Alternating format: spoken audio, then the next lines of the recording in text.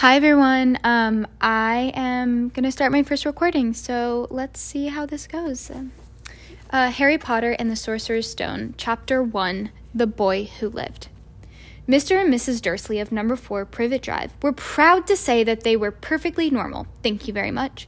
They were the last people you would expect to be involved in anything strange or mysterious, because they just didn't hold with such nonsense.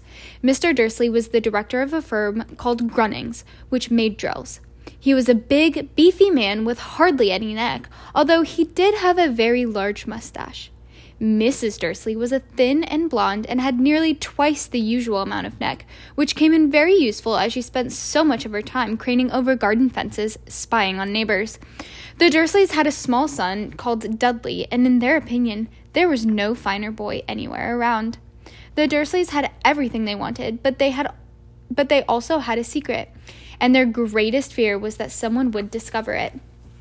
They didn't think that they could bear it if anyone found out about the Potters. Mrs. Potter was Mrs. Dursley's sister, but they hadn't met for several years. In fact, Mrs. Dursley pretended she didn't have a sister because her sister and her good-for-nothing husband were as un-Dursleyish as it was possible to be. The Dursleys shuddered to think what the neighbors would say if the Potters arrived on the street.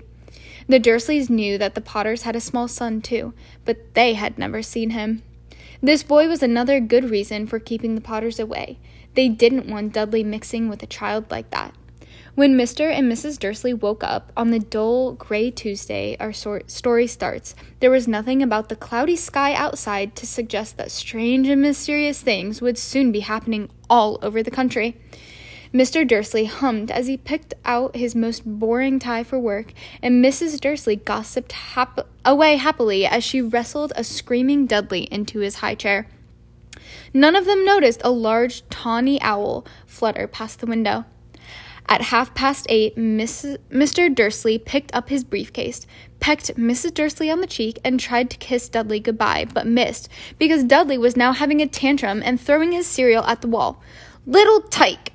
chortled Mr. Dursley as he left the house. He got into his car and backed out of number 4's drive. It was on the corner of the street that he noticed the first sign of something peculiar: a cat reading a map. For a second, Mr. Dursley didn't realize what he had seen, and then he jerked his head back around to look at the sign again. There was a tabby cat standing on the corner of Privet Drive, but there wasn't a map in sight. What could he have been thinking of? It must have been a trick of the light. Mr. Dursley blinked and stared at the cat. It stared back. As Mr. Dursley drove around the corner and up the road, he watched the cat in his mirror. It was now reading the sign that said Privet Drive. No. Looking at the sign. Cats couldn't read maps or signs. Mr. Dursley gave himself a little shake and put the cat out of his mind. As he drove toward town, he thought of nothing except a large order of drills he was hoping to get that day. But on the edge of town, drills were driven out of his mind by something else. As he sat in the usual morning traffic jam, he couldn't help but notice that there seemed to be a lot of strangely dressed people about.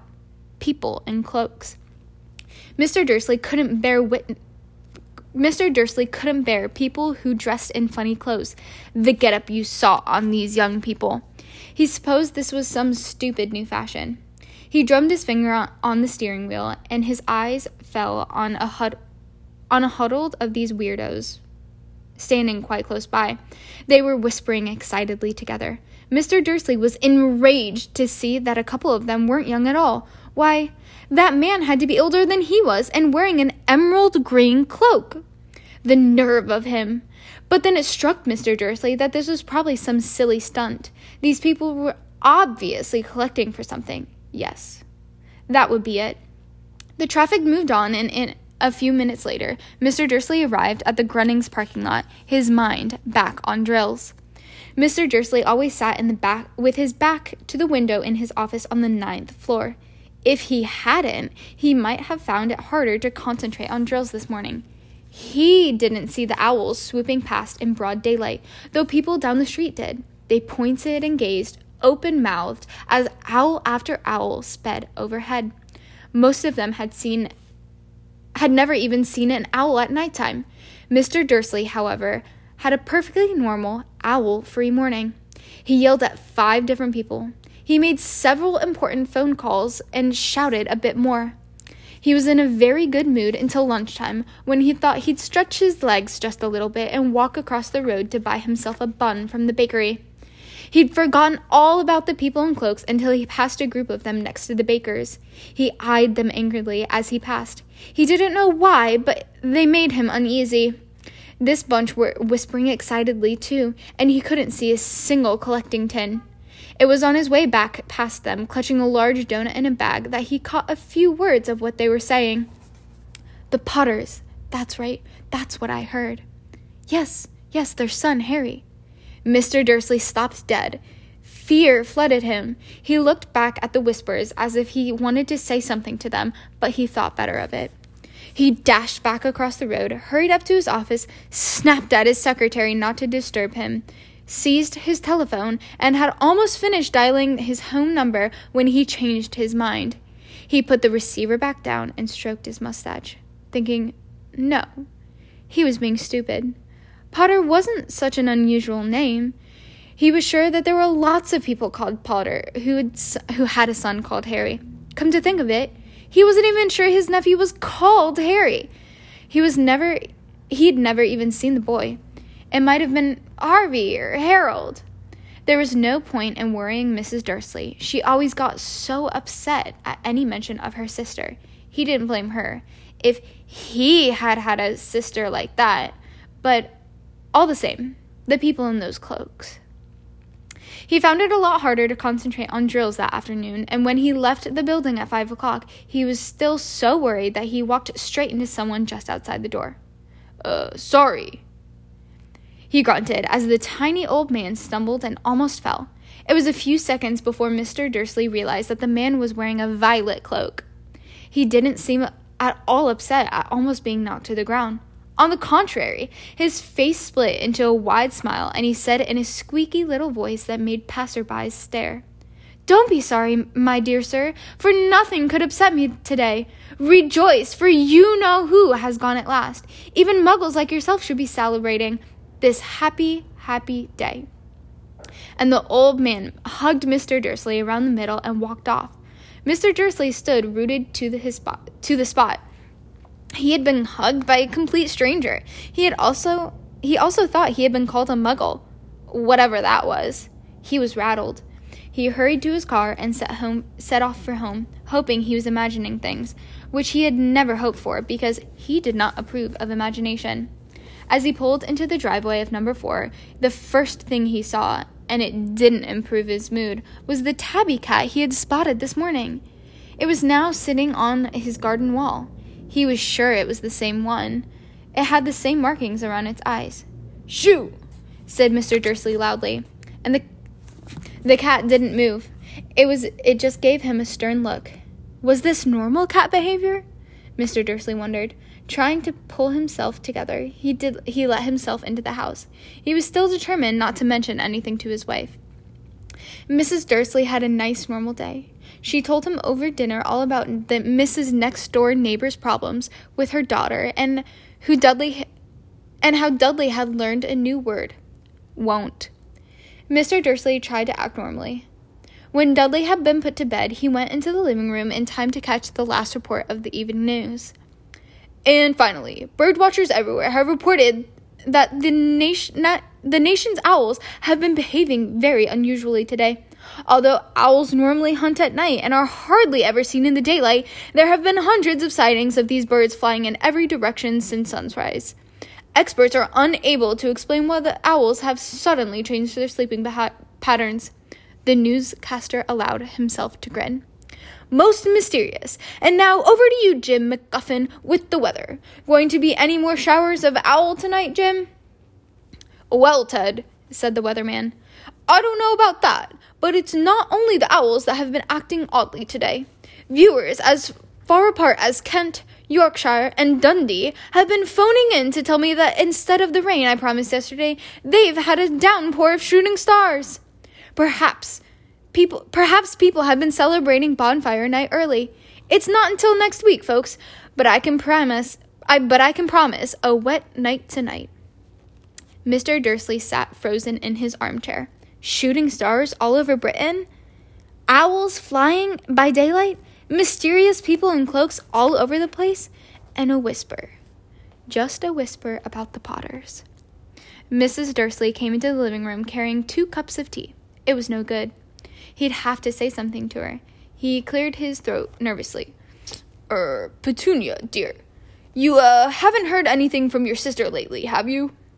And as he expected, Mrs. Dursley looked shocked and angry. After all, they normally pretended she didn't even have a sister. No, she said sharply. Why? Funny stuff on the news, Mr. Dursley mumbled. Owls, shooting stars, and there were a lot of funny-looking people in the town today. So? Snapped Mrs. Dursley. Well, I just thought, maybe it was something to do with, her crowd. Mrs. Dursley sipped her tea through pursed lips. Mr. Dursley wondered whether he'd dare tell her he heard the name Potter. He decided he didn't dare. Instead, he said, as casually as he could, Their son. He'd be about Dudley's age now, wouldn't he? I suppose so, said Mrs. Dursley stiffly. What's his name again? Howard, isn't it? Harry. Nasty common name, if you ask me. Oh, yes, said Mr. Dursley, his heart sinking horribly. Yes, I quite agree. He didn't say another word on the subject as they went upstairs to bed. While Mrs. Dursley was in the bathroom, Mr. Dursley crept to the bedroom window and peered down into the front garden. The cat was still there. It was staring down Privet Drive as though it was waiting for something. Was he imagining things? Could all this have anything to do with the Potters? If it did, if it got out that they were related to the pair, well, he couldn't think to bear of it. The Dursleys got into bed, and Mrs. Dursley fell asleep quickly, but Mr. Dursley lay awake, turning it all over in his mind. His last comforting thought before he fell asleep was that even if the Potters were involved, there was no reason for them to come near him and Mrs. Dursley. The Potters knew very well that he and Petunia thought about them and their kind. He couldn't see how he and Petunia could get mixed up in anything that might be going on. He yawned and turned over. It couldn't affect them. And how very wrong he was. Mr. Dursley might have been drifting into an uneasy sleep, but the cat on the wall outside was showing no sign of sleepiness. It was sitting as still as a statue, its eyes fixed unblinkably on the far corner of Privet Drive. It didn't so much as quiver when a car door slammed on the next street, nor when 2 owls swooped overhead. In fact, it was nearly midnight before the cat moved at all. A man appeared on the corner the cat had been watching. Apparently so suddenly and silently, you'd have thought he was just popped out of the ground. The cat's tail twitched and its eyes narrowed. Nothing like this man had ever been seen on Privet Drive. He was tall, thin, and very old, judging by the silver hair on his beard, which were Nothing like this man had ever been seen on Privet Drive. He was tall, thin, and very old, judging by the silver of his hair and beard, which were both long enough to tuck into his belt. He was wearing long robes, a purple cloak that swept to the ground, high-heeled buckled boots. His blue eyes were light, bright, and sparkling behind half-moon spectacles, and his nose was very long and crooked, as though it had been broken at least twice. This man's name was Albus Dumbledore. Albus Dumbledore didn't seem to realize that he had just arrived in a street where everything from his name to his boots were unwelcome. He was busy rummaging in his cloak looking for something. But he didn't seem to realize he was being watched, because he looked up suddenly at the cat, which was still staring at him from the other end of the street. For some reason, the sight of the cat seemed to amuse him. He chuckled and muttered to himself, "I should have known." He found what he was looking for in his inside pocket. It seemed to be a silver cigarette lighter. He flicked it open, held it up in the air, and clicked it. The nearest streetlight went out with a little pop. He clicked it again. The next lamp flickered into darkness. 12 times he clicked the put-outer until the only lights left on the whole street were two tiny pinpricks in the distance, which were the eyes of the cat watching him. If anyone looked out of their window, even beady-eyed Mrs. Dursley, they wouldn't be able to see anything that was happening down on the pavement. Dumbledore slipped the put-outer back inside his cloak and set off down the street toward number 4, where he sat down on the wall next to the cat. He didn't look at it, but after a moment he spoke to it. "Fancy seeing you here, Professor McGonagall." He turned to smile at the tabby, but it had gone. Instead, he was smiling at a rather severe-looking woman who was wearing square glasses exactly the shape of the markings the cat had around its eyes. She, too, was wearing a cloak, an emerald one. Her black hair was drawn into a tight bun. She looked distinctly ruffled. "How did you know it was me?" she asked. "My dear Professor, I've never seen a cat act so stiffly." "You'd be stiff if you'd be sitting on a brick wall all day," said Professor McGonagall. All day, when you could have been celebrating? I must have passed a dozen feasts and parties on my way here." Professor McGonagall sniffed angrily. "Oh, yes, everybody's celebrating all right," she said impatiently. "You'd think they'd be a bit more cheerful, but no, even the Muggles have noticed something's going on. It was on their news." She jerked her head back to the Dursleys' dark living room window. "I heard it. Flocks of owls, shooting stars. Well, they're not completely stupid. They were bound to notice something. Shooting stars down in Kent. I'd bet that was Daedalus Diggle. He'd never had much sense." "You can't blame them," said Dumbledore gently. We've had precious little to celebrate for 11 years. "I know that," said Professor McGonagall irritably, "but that's no reason to lose our heads. People are being downright careless, out on the streets in broad daylight, not even dressed in Muggle clothes, swapping rumors." She threw a sharp sideways glance at Dumbledore here, as though hoping he was going to tell her something, but he didn't, so she went on. "A fine thing it would be if the very day you-know-who seems to have disappeared at last, the Muggles found out all about us. I suppose he really has gone, Dumbledore." "It certainly seems so," said Dumbledore. "We have much to be thankful for. Would you care for a lemon drop?" "A what?" "A lemon drop. They're a kind of Muggle sweet that I'm rather fond of." "No, thank you," said Professor McGonagall coldly, as though she didn't think this was a moment for lemon drops. "All I say, even if you-know-who has gone." "My dear Professor, surely a sensible person like yourself can call him by his name. All this you-know-who nonsense. For 11 years, I have been trying to persuade people to call him by his proper name." "Voldemort." Professor McGonagall flinched, but Dumbledore, who was unsticking 2 lemon drops, seemed not to notice. It all gets so confusing if we keep saying you-know-who. I have never seen any reason to be frightened of saying Voldemort's name." "Well, I know you haven't," said Professor McGonagall, sounding half exasperated and half admiring. "But you're different. Everyone knows that you're the only one you-know-who."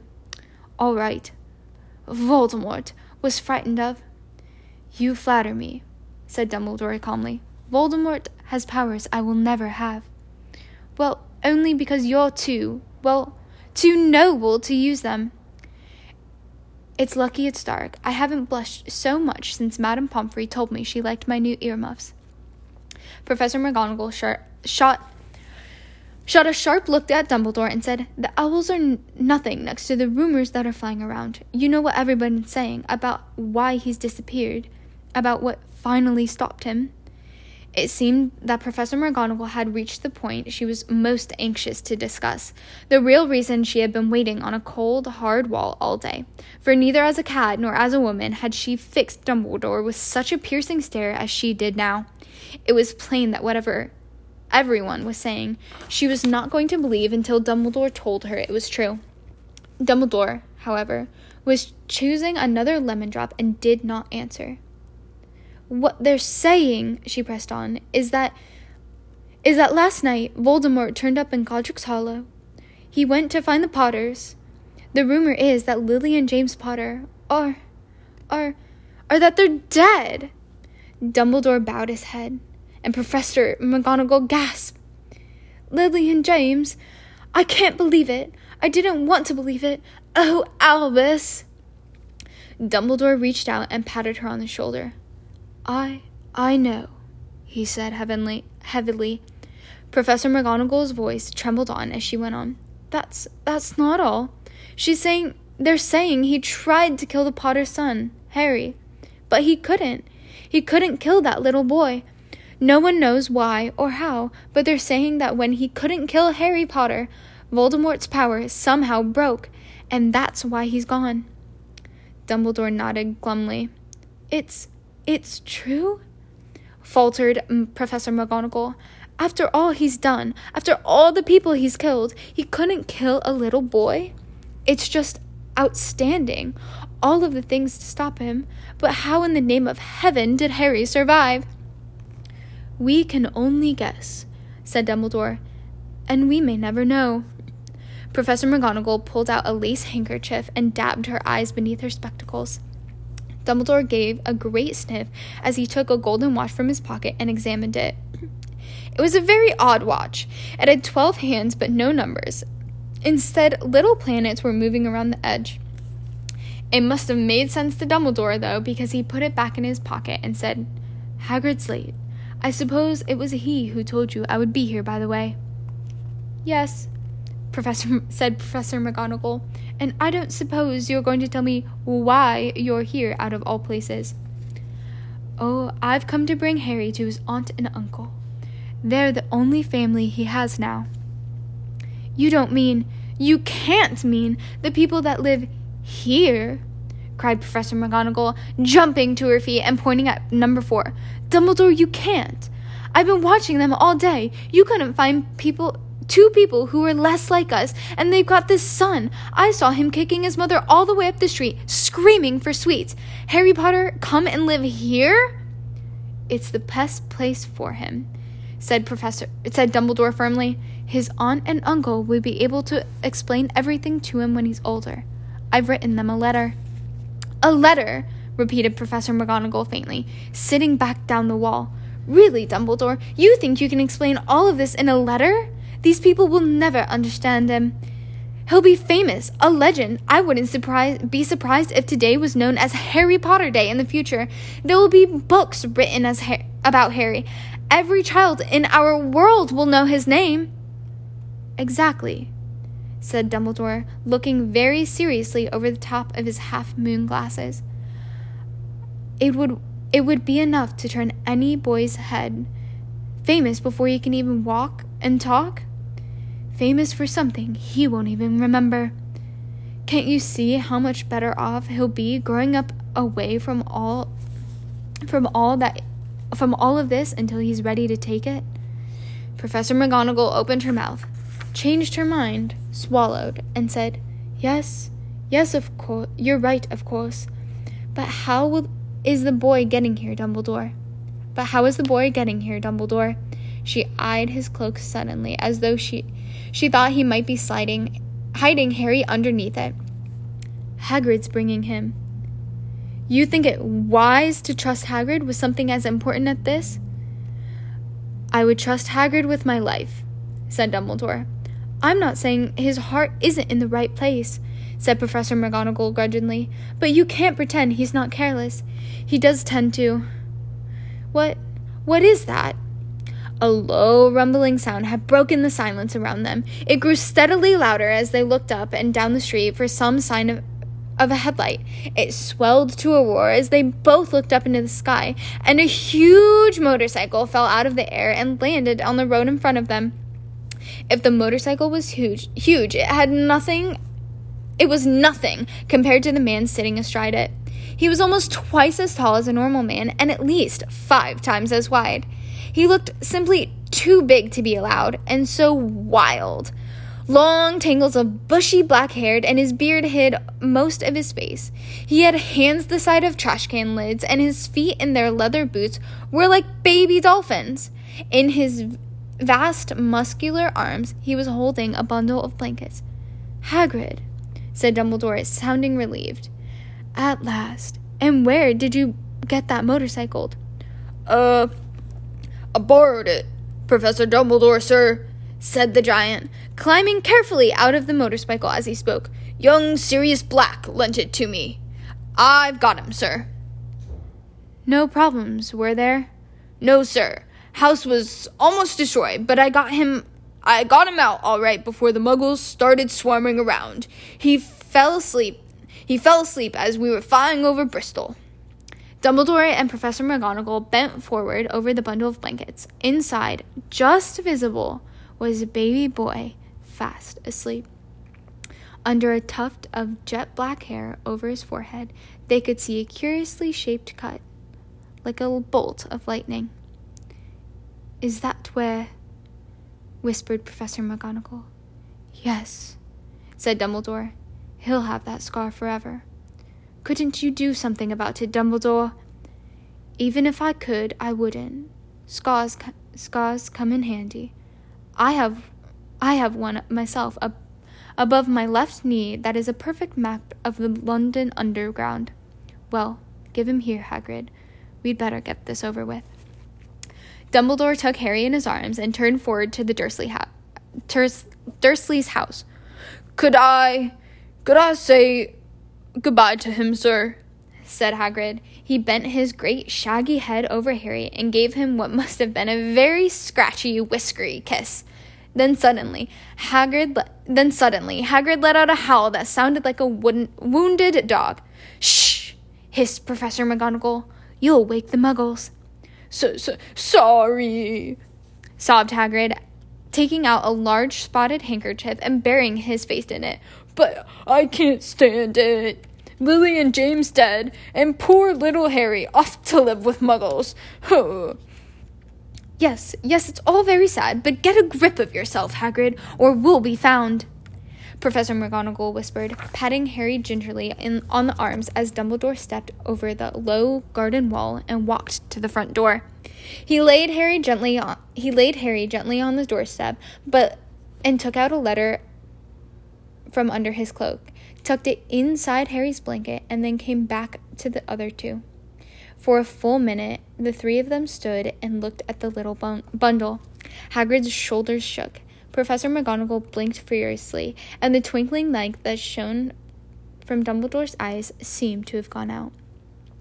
"Well," said Dumbledore finally, "that's it. We've no business standing here. We may as well go and join the celebrations." "Yeah," said Hagrid in a very muffled voice. I'd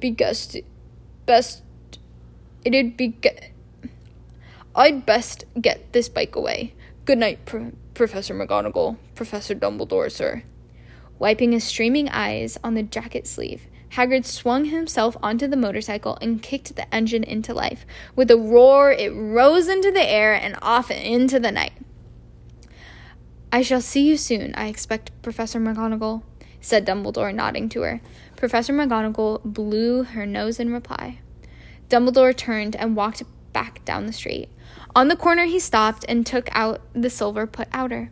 He clicked it once, and the 12 balls of light sped back to their street lamps so that Privet Drive glowed suddenly orange, and he could make out a tabby cat slinking around the corner at the end of the other street. He could just see the bundle of blankets on the step of number 4. "Good luck, Harry," he murmured. He turned on his heel, and with a swish of a cloak, he was gone. A breeze ruffled the neat edges of Privet Drive, which lay silent and tidy under the inky sky, the very last place you would expect astonishing things to happen. Harry Potter rolled over inside of his blankets without waking up. One small hand closed on the letter beside him, and he slept on, not knowing he was special, not knowing he was famous, and not knowing he would be woken in a few hours' time by the Mrs. Dursley screamed as she opened the front door to put out the milk bottles, nor that he would spend the next few weeks being prodded and pinched by his cousin Dudley. He couldn't know that at this very moment, people meeting in secret all over the country were holding up their glasses, saying in hushed voices, "To Harry Potter, the boy who lived." Thanks for sticking around, guys. That obviously was a piece of work, but I appreciate it.